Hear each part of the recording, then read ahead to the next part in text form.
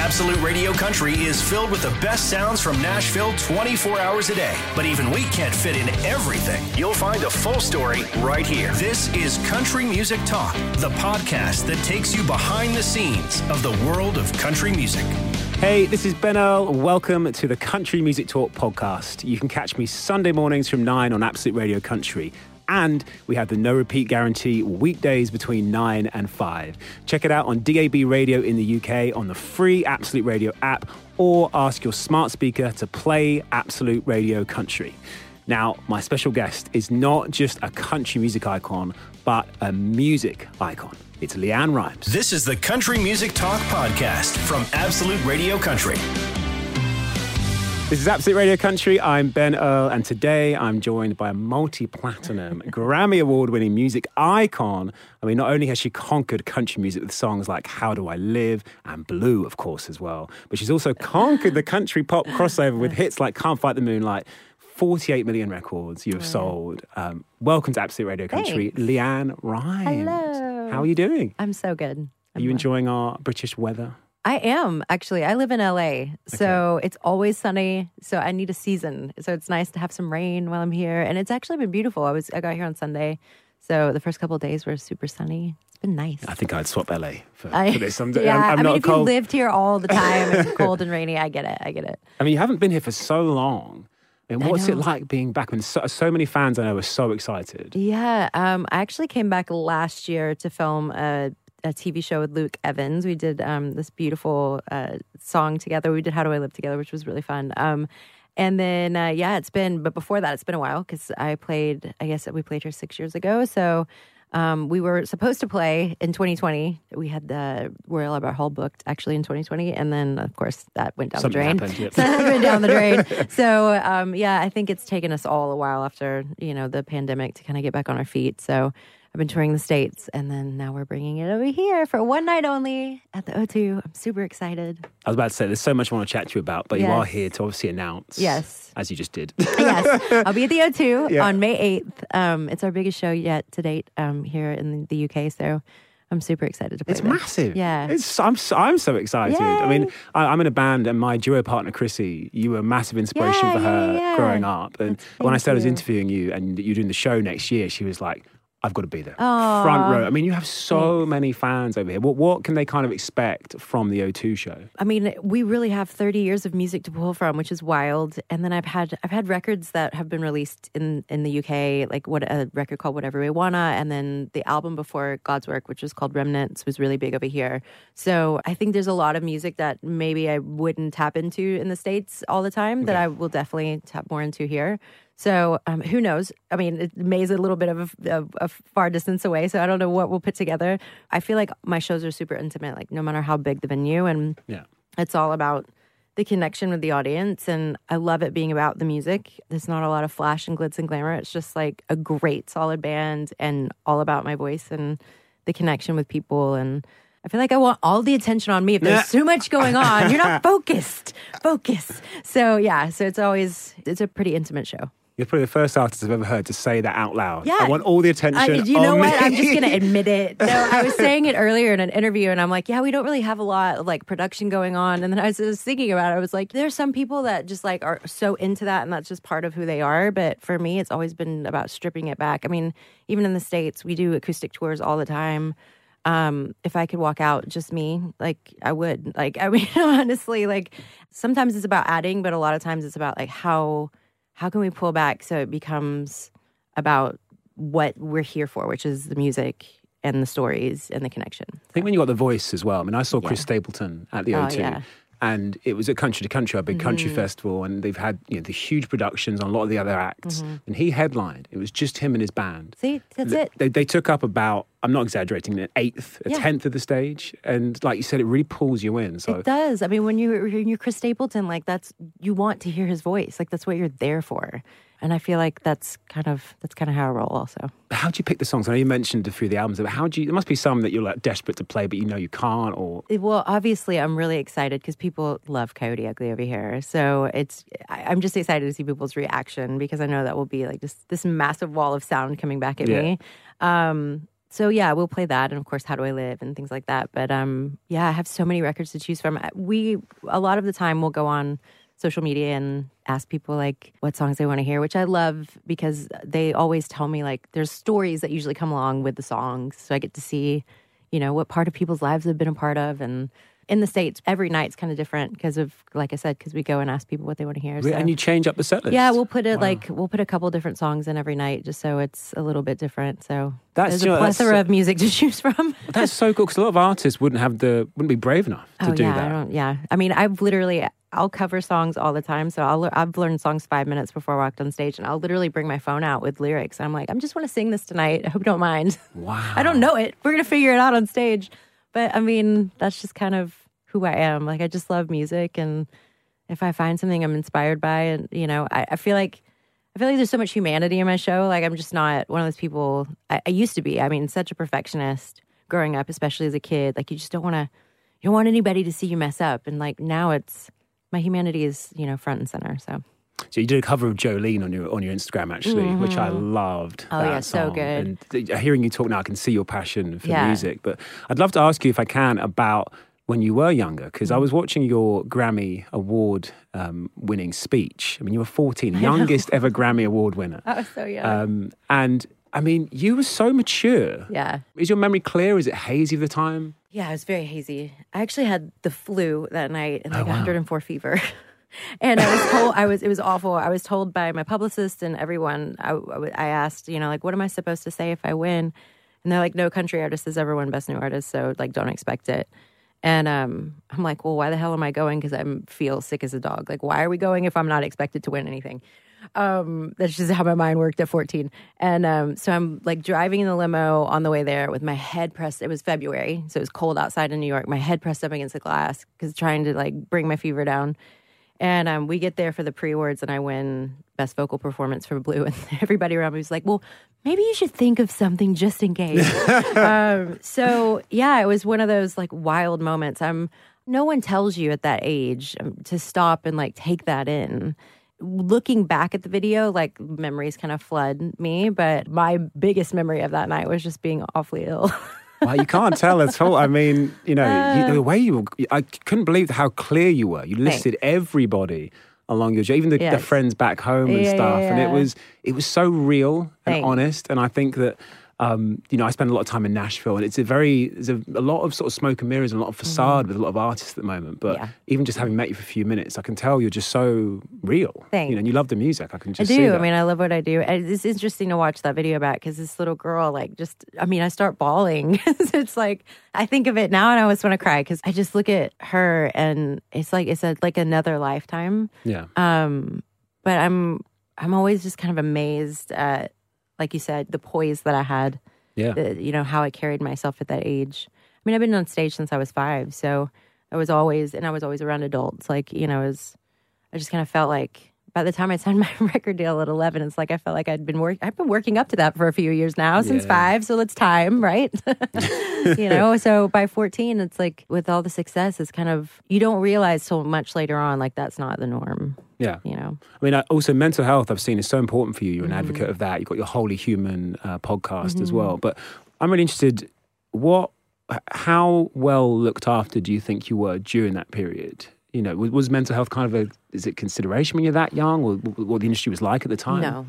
No, absolutely not a consideration. I mean, the industry is rough. I mean, it can be incredibly rough. And with that kind of success, I was probably dealing with depression and anxiety much earlier on than I realized. My mom was pretty depressed when I was growing up, so I think it kind of ran in my family. But no, I think there was a level of my parents being around that was some sense of protection, but mental health we didn't talk about that back then. Yeah. I mean, not till I checked myself into a rehab center when I was 30, and I was so like anxiety ridden and really depressed, and I was just like, I have to have help. And so I think that was kind of the first time that I really took control of that piece of my life. But before that, it just wasn't something we talked about. Thank God I'm 41 now, so this last decade really, it's become much more of a common conversation. And I've definitely been one of those voices that has been advocating for, for better mental health and bigger conversations around mental health. And I think there needs to be more conversations around that in this industry, especially for young artists. Yeah, I mean, we're laughing and joking about having the flu. But like nowadays, a 14-year-old with the flu going to the Grammys, I mean, you'd be like, should you be fever of 104? Stay home. You know what I mean? Yeah. They would make you stay home now. It's like, you have COVID, stay home. Yeah, we do it on the Zoom, just like, no. I mean, I did 500 shows in the first 3 years of my career. Yeah, I mean. So how old were you then, sorry? I was from 13 to 16. You did 500 shows from 13 to 16. Yeah. It's so interesting because it's kind of one of those things, especially when you're young in the business, people are always like, get it while you can. And even though my parents were somewhat protective, they were also a part of my business. And so it was kind of that fine line of protect your child, but also you're running a business with your child. Your child's the business. So it was this, I really didn't have a lot of true protection around me. Looking at your success, I mean, it's unbelievable. But in real terms, you're still so young. As a person, as a human, you're so young. How do you just feel in general about, your whole career up to now and where you're going now? I mean, how do you feel about it all? I joke that I started as a fetus, but that's what it feels like because, I mean, I came out singing and then it all happened so fast when I was so young. So to have 30 years in this business and only be 41, it's like the math doesn't add up. No, totally. Really well. So I think, I'm incredibly grateful for these last 30 years. It has been a roller coaster ride. I'm one of those very few artists that has actually stood the test of time and people have grown with, and I'm still around. People are interested.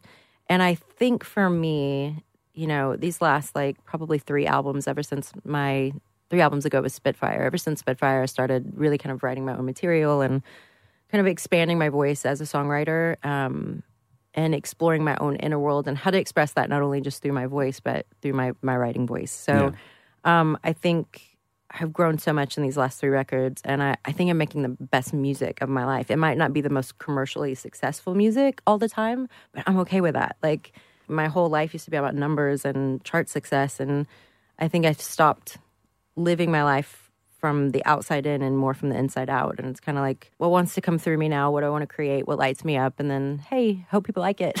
Inviting people. And luckily, I'm at that point in my career where I can do that. But, I mean, we all still want massive success, but I think what I've learned is just if massive success comes with something that I'm really passionate about, great. But I think we've all done it where we've recorded songs where, is this going to sound great on radio? Or you do it for someone else, you do it for the label. And to be honest, I've had hits. I don't sing anymore because I didn't record them for me. Yeah. I don't like them. So I've just made that promise to myself at some point. I need to be filled up so that I enjoy what I'm doing and then invite people in. So. Yeah, I think you can hear that on, I listened to God's Work this morning in the car with my daughter. She's 1. How old is she? She's 1. Oh, so yeah, she was, I can tell when she likes something because she kind of zones out a bit. She doesn't like it, she just babbles over the top. But she was zoned out during the record. Oh my God, so I love it. You've got a fan. Yay. But some of the tracks on there, I mean, I love The Only. You've got Ledisi on there, Ziggy Marley and Ben Harper. I mean, you're talking about making music that you just it wants to fill you up, you said. I mean, a song like that, how did that come about? What was the process? Yeah, so I was doing a podcast with this fantastic woman, Danielle Laporte. She actually said, the only way we're going to get there is to hold each other's hand. And I was like, oh, I grabbed my phone. I was like, hold on, 1 minute. My collaborator, Daryl Brown, and he was there that day. We literally went from podcast room onto the piano. We were like, we could write this one of 2 ways. We could write this kind of Beatle-esque, or we could write this with a little bit more. He's like, why don't we just throw it a little reggae? I'm like, all right. And I've never thought I'd have a reggae leading song on a record. But then after we wrote it, I'm like, this is so happy. It's so infectious. Then we got Ziggy and Ben. I met Ben in my dentist office several years ago. As you do. He's so kind. I love him to death. And I was like, oh my God, he'd be perfect. And then let's get Ziggy to totally solidify the sound. We unfortunately were in COVID, so all of us were separate recording it. But everybody on this album, it took, I have Ledisi on this record, Sheila E., so many, Mickey Guyton, so many great artists. And it, that song in particular is about community. I feel like this whole album was really connected. I felt connected for the first time, I think, to my community of artists who were more than happy to jump on. And I actually, when I started making this record, I went to Dave Matthews' show, love Dave Matthews, and Stefan Lessard, who plays bass for them. I've had a few drinks at their concert, and I went up to him after, which I'd never walk up to anyone. And I'm like, hey, will you come play bass on my record? We're going to the studio soon. He's like, sure. And I thought, okay, that's like a Hollywood chore, and I'll never hear from him again. So I got his number, and when I called, he was like, absolutely, I'll come in. And so it kind of snowballed. I was like, well, if he'll say yes, how many other people can I get to say yes? And so it became this like community of beautiful souls on this album, which I love. Can I just say I'm so thankful as well because I'm half Jamaican. The fact you didn't do any kind of accent on that song. Oh, no. The amount of people that do, it's like, just sing it, you know. Oh, yeah, no, absolutely not. I left that up to Ziggy. You mentioned Mickey Guyton a second ago. Obviously, you did CMT Crossroads. You had an episode, LeAnn Rimes and Friends. You had Mickey on there, Carly Pearce, and Ashley McBride. I mean, how important is it for you, the diversity in country music and sort of bringing other artists through? Because it's tough for female artists, isn't it, in country at the moment? It is. I mean, I feel like we had a peak of female artists in the 90s. Luckily, I was on that train. But it's slowly, just to know that, like, radio programmers are told, like, you can't play two female artists back to back is just sickening. And, we've always kind of had to fight for that space. And it breeds, or I guess in the past, I think that has shifted. It kind of breeds this kind of competition between women, and it's so unnecessary. But yeah, when you look at country music in general, it's still a good old boy town. That hasn't really shifted much. We are a little more expansive than we have been in the past, but I feel like Nashville kind of takes one step forward and two steps back. And so you definitely see more diversity there now. But I just find it so interesting. I look at, the African-American artists in the genre. It's like, do people not realize, like, they're where we got our music from? Like, literally. And so it just amazes me. It's like, it doesn't matter to me, like, who you love, what your skin looks like. Like, if music is music, and I think just because you're not like the typical face of the white American, country artist, like, doesn't mean that you shouldn't be in the genre. So I'm fully for it. And Mickey's done so well.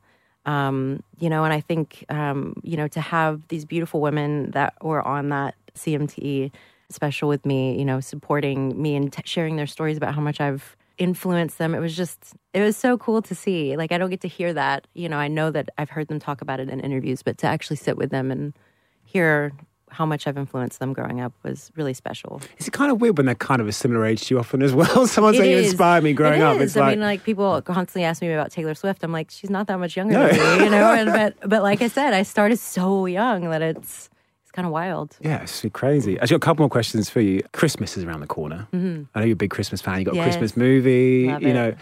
What's Christmas like in your house? It's calm. All is calm. No, it is. It's I usually tour during the holidays. We're doing a holiday tour this year. We start at the beginning of December, and you're playing the Ryman, I saw. Yeah, we are playing the Ryman. So fun. I don't finish till December 22nd. So when I get home, I'm literally in sweats.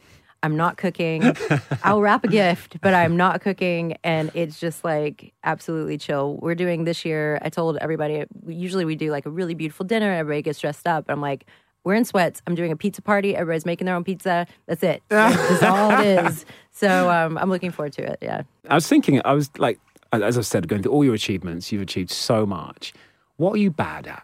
What is LeAnn Rimes not good at? What are you? You must be something. Oh. What am I bad at? Mine is DIY. I cannot even put like a light bulb up. I'm terrible. Really? I'm so bad. It's like really embarrassing. Oh, well, I am bad at reading directions. I have no, like, I love to read, but if it comes to directions, I need someone to show me how to do something. I'm not one of those, I'm a visual learner, and I can't read it, and then I just like to mess it up, and then I'll figure it out.